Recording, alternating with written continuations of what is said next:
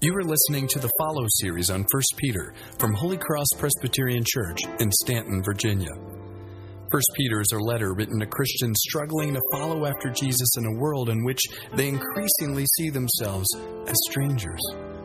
It is both instruction how and an encouragement to live in the world in relationships, vocations, communities, and the church out of an identity formed by the transforming and perfect work of Jesus Christ.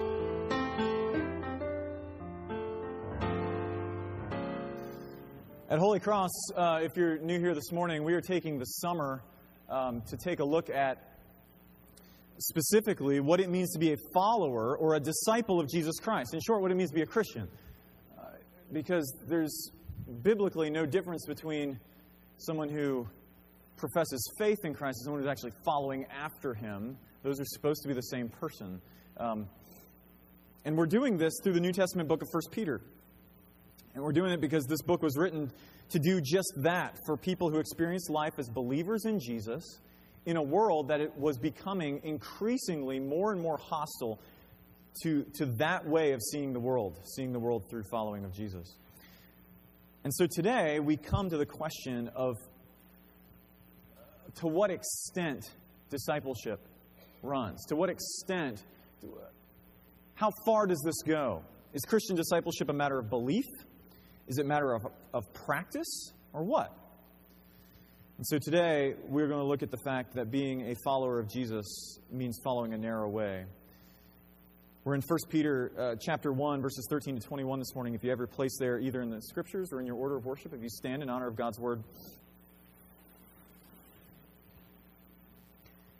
This is God's holy Word.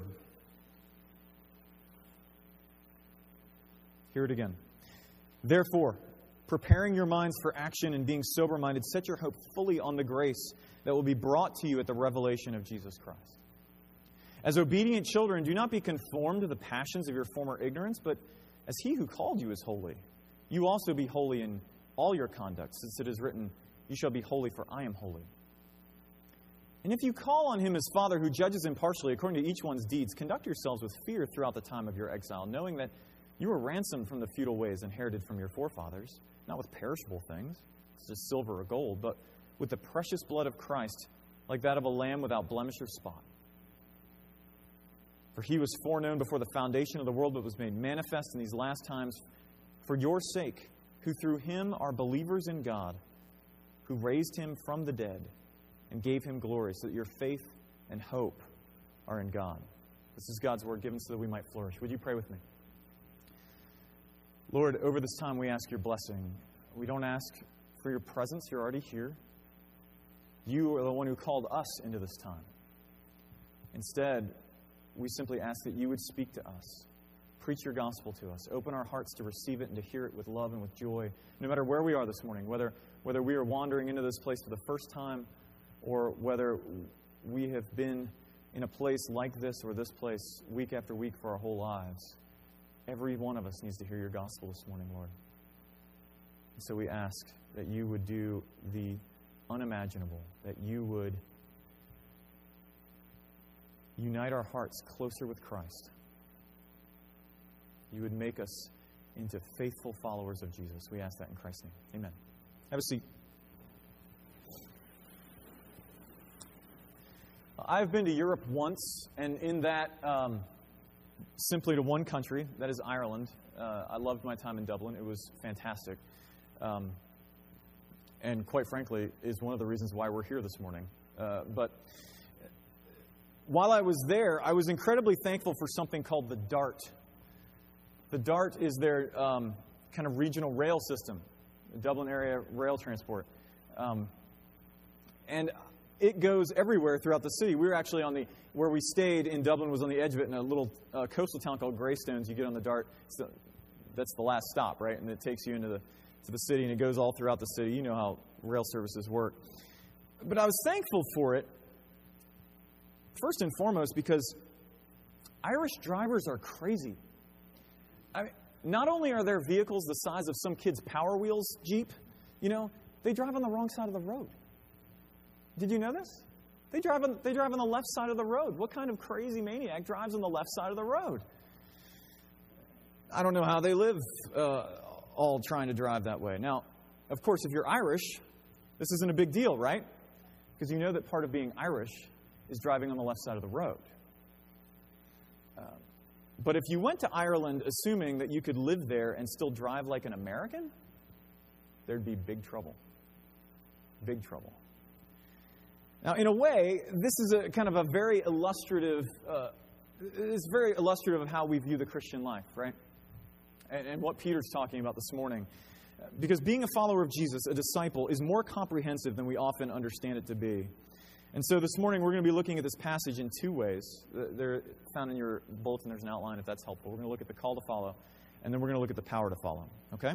The call to follow, the power to follow. You ready? All right, let's jump right in. Let's begin with the call to follow. Peter begins this section by drawing the distinction between who Christians are and who they were. Look down at verses 14 to 16. All right, now remember, before we get there, Peter is talking to Christians, right? Those who claim to have faith in Jesus. And he begins this section with the word therefore.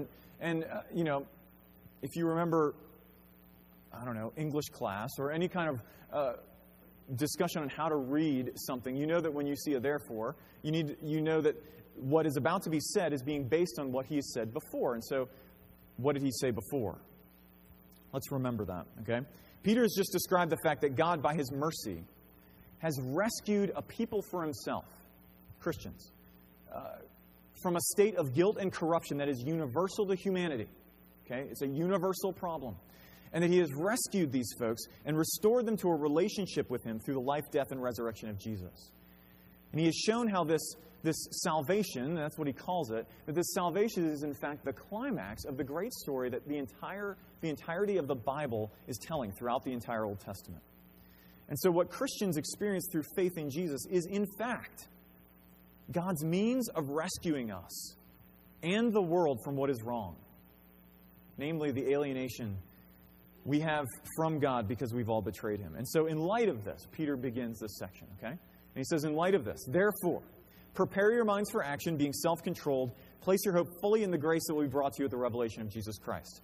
All right, we're going to come back to that sentence. I want you to just kind of stick that in the back of your head. We'll come back to it, but let's keep going right now. Peter says, as obedient children, don't be conformed to the passions of your former ignorance, but as he who called you is holy, so also be holy in all the conduct of your life. Okay, here's what's going on. Last week, if you remember, some of you were here, not all of you, but some of you were here. Last week, we talked about how Peter is looking for us to be shaped by a story. You remember us talking about that? Shaped by a story, specifically the story of the Scriptures, that we'll all be shaped by some story. He's telling us to be shaped by that story, the story that the Bible tells us of God, of us, and the world. And here he's further fleshing that out. When he says, don't be conformed, that word is an artistic term. It's what sculptors do. It's about shaping and forming and sculpting something. He's saying, don't be shaped, don't be sculpted by the passions or lusts of your former ignorance, but instead be the obedient children that you are. Be holy. Now, let me catch us up for those of us who weren't here last week or just forgetful like me. Because the Bible says that all of humanity, all of us, every one of us, you, me, everybody outside of these doors, that we're in a state that the Scriptures call sin. Now, when you and I hear that word, because of our cultural baggage, because of the background noise going on, we hear bad behavior, right? And then we begin to claim, well, who says what's bad is bad? And then we get all those questions, right? But the Scriptures don't talk about it that way. The Scriptures talk about sin not just as what we do, but it's who we are.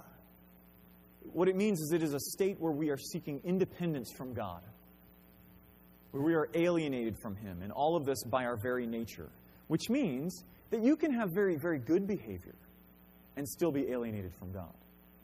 Very good behavior and still be seeking it independently. Because sin is about breaking a relationship, not a rule. But the Bible says that you and I weren't made for that state, that we were made for a dependent relationship on God, that we were made to be in a loving, dependent relationship with Him. But because of the choice of a certain representative of ours in the garden, we're now both guilty of betraying God, which we do every day, okay, every one of us, and stuck in this state that we can't get out of.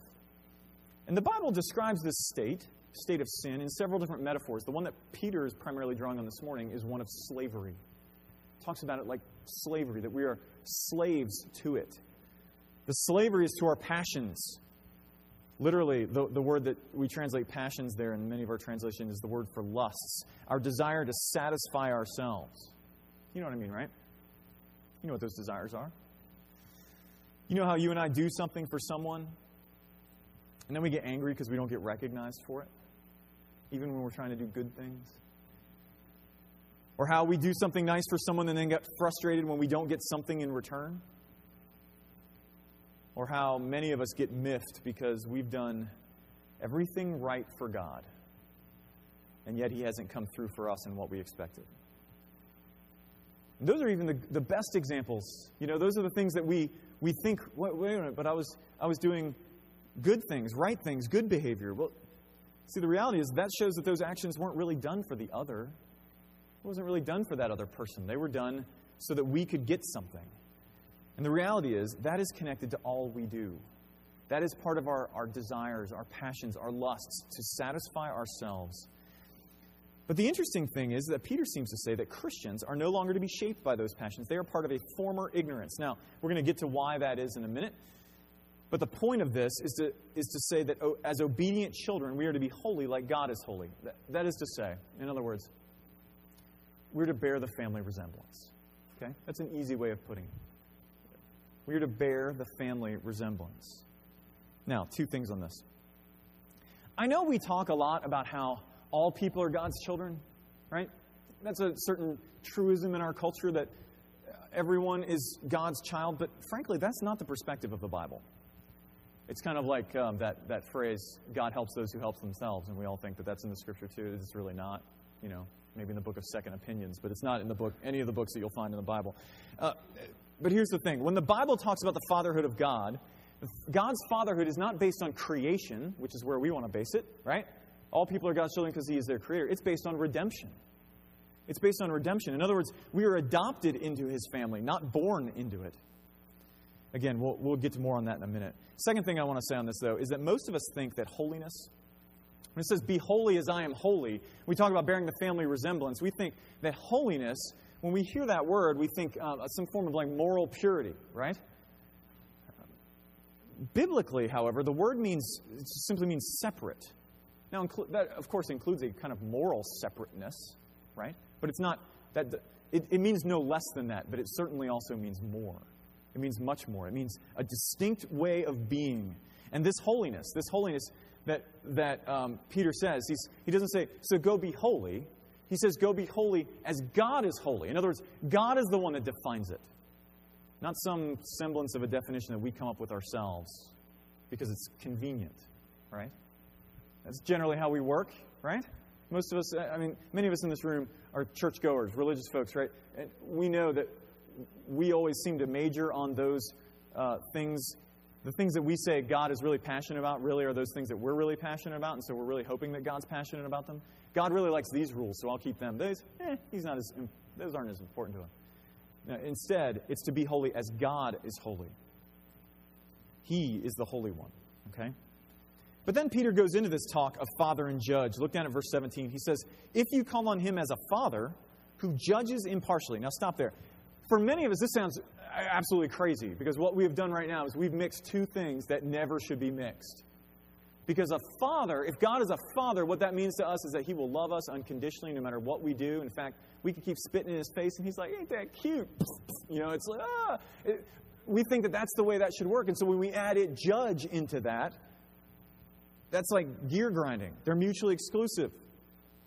God as a father is supposed to love us no matter how much we betray Him or disrespect Him or what have you. But a judge is like the opposite. Well, Peter is saying something similar. What he's saying actually is if you call on Him as Father, remember that He is one who judges without respect to persons. Now, what does that mean? Most of us, like I've said before, Christian or not, believe that the Bible says that our main problem is behavioral, right? We've talked about that. I've said that a couple of times this morning, that our problem is primarily behavioral. And this is why the image of judge works for us. Because we see judging as something you do of behavior, right? You judge someone's behavior. That seems to make the most sense. But the Bible, though, sees behavior as a symptom, not a problem. It's a symptom, not the problem. Remember what I said before. Sin is what we are, not what we do. We sin, we betray God because we are sinners. In other words, the problem scripturally is something deeper, and it calls it, it's a problem of the heart. It's a problem of the heart. But here's the thing. The Bible also says that from the heart comes behavior, right? Andrew read that passage for us this morning out of the Gospels, that from the heart all these crazy things comes. And it often will describe it in terms of a tree and its fruit, right? You have a bad tree, you get bad fruit. You have a good tree, you get good fruit. But the problem isn't the fruit, it's the tree. Right? Funny thing about bad fruit, though, I'm sure you've recognized this because you've bought fruit just like anyone else. Sometimes that bad fruit looks really good on the outside, doesn't it? It's real pretty, shiny. You know that shiny apple and you bite into it and it's like nasty on the inside, brown, but on the outside it looks real nice. But it's rotten in the core. Now here's why this matters. Peter says, if you claim him as Father, but still have bad fruit, watch out. He judges all people impartially, whether you claim a relationship with him or not. He will judge based on fruit, not claims to being part of the family. You tracking with me? The bottom line is this. Peter says, if you claim to be part of his family, but your life is not conformed to the family resemblance, but according to your former way, according to the way of what he calls the passions of your former ignorance, your claim is probably false. You with me? It just got real in this place. Now, in saying this, there are probably two responses, right? On the one hand, some of us might be thinking, wait a minute, Rick. Now, I've been around Christians, or I've been in church long enough to know that what you're saying sounds weird, because what you're saying is that what I do makes me right with God. I thought I was made right with God through faith. Yes, you are, and no, I'm not. Okay? Listen close. We place our faith in Christ, and we are made right with God. That is called justification in Christian theological speak, right? We are justified. But we are also set apart for God, which is called being sanctified, being definitively made holy. And then we are made a part of his family. That is called adoption. That is why Peter says, as obedient children, go do this. He doesn't say, to become children, be obedient. You tracking? You following me? Because his language is very important. The whole point is this. If you're not being conformed to God's holiness, then you might not, in fact, have actually placed your faith in Jesus in the first place. You may just think you have.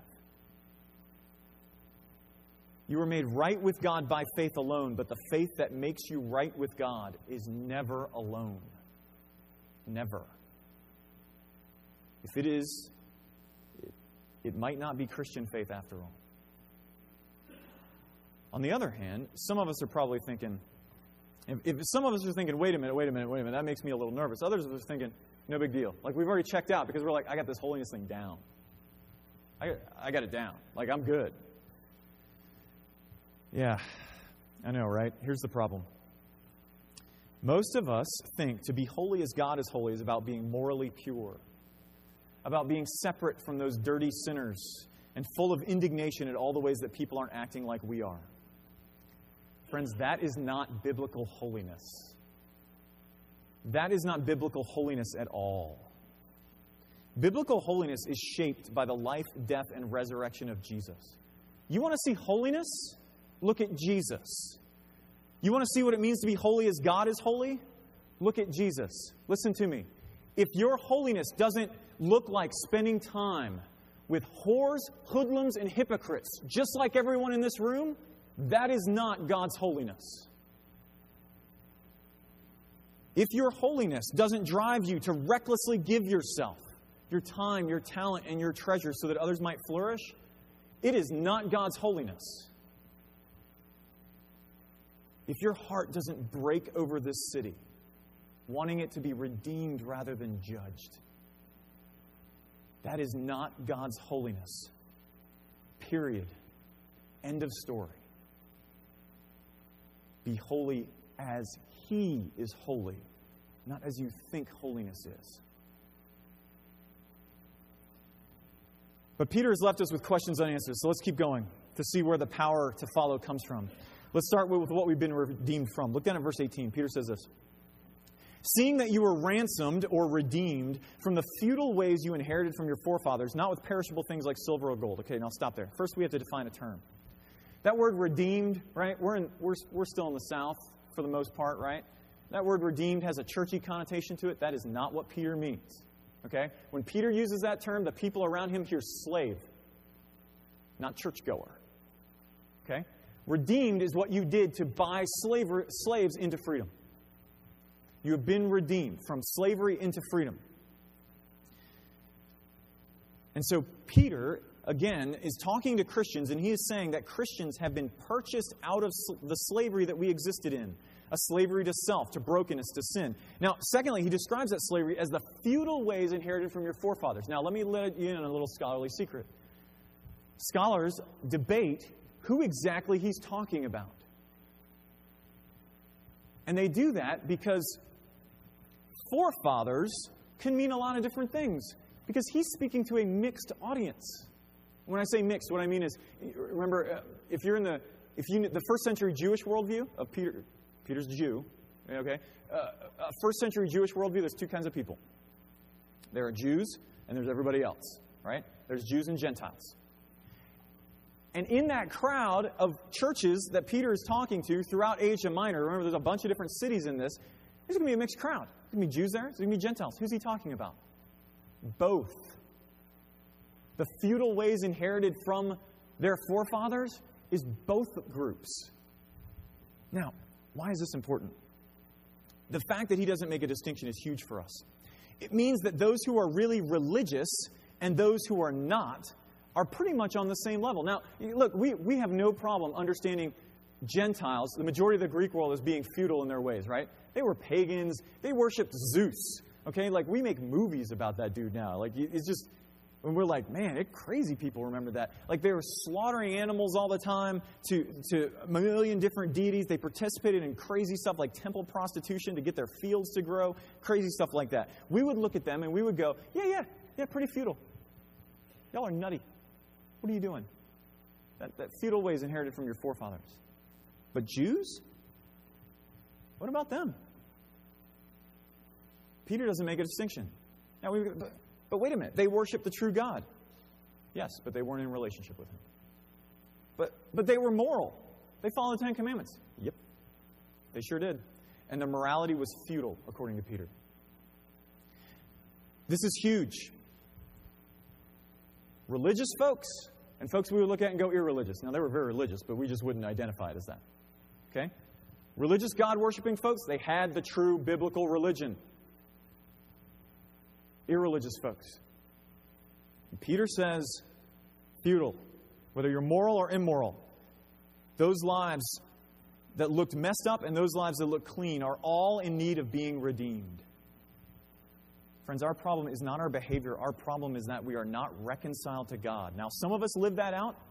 Some of us live out that alienation and independence through immorality, and others of us live it out through keeping our nose clean. But we are all in the same boat.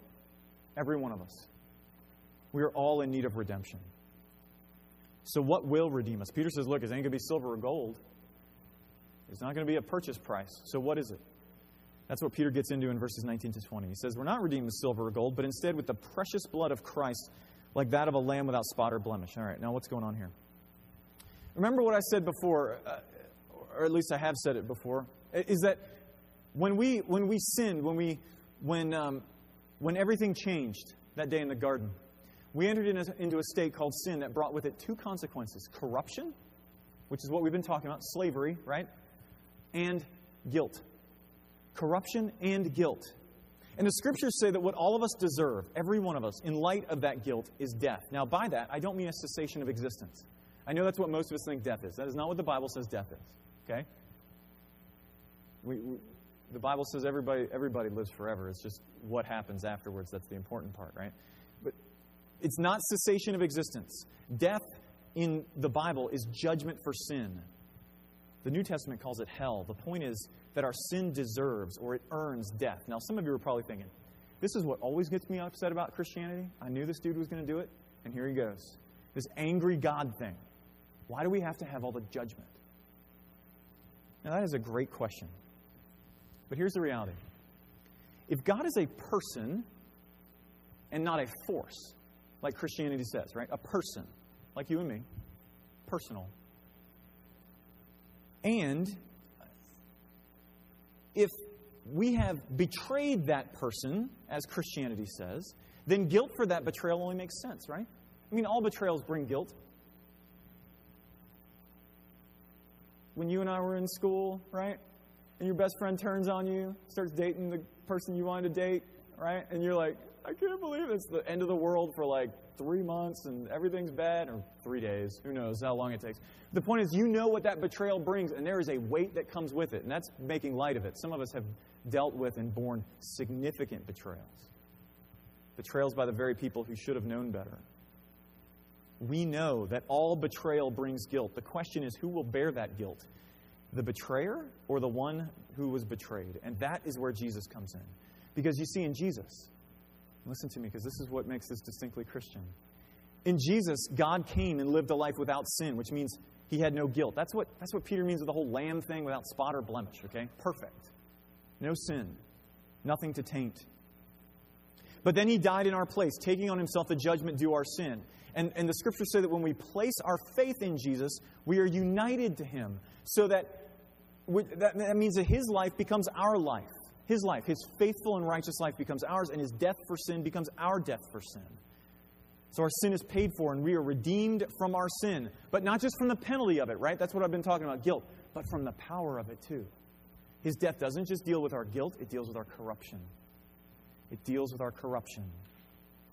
We are no longer slaves to sin. In other words, we are renewed and given new hearts. The tree is made good. So also should the fruit be. Now, that leads us to what we've been redeemed for. This is where verse 13 comes back into play. Peter tells us to set our hope fully on the grace that we brought to you at the revelation of Jesus Christ, right? We're not sure what that... Most of us are like, I don't know what that means. Listen, the Christian hope, when you say place your hope in the grace of... The Christian hope is not in being taken out of the world. It's not leaving the world. It's this world renewed. The Christian hope is for God to renew the world to what it was made to be, and us with it. That's why He calls us exiles in verse 17. Because we're looking around at things and we're like, this isn't the way things are supposed to be. And you see, when you become a Christian, you are renewed as a citizen of another country, a part of another world. We've been redeemed to live in that world, a world without sin, a world without death, a world without pain.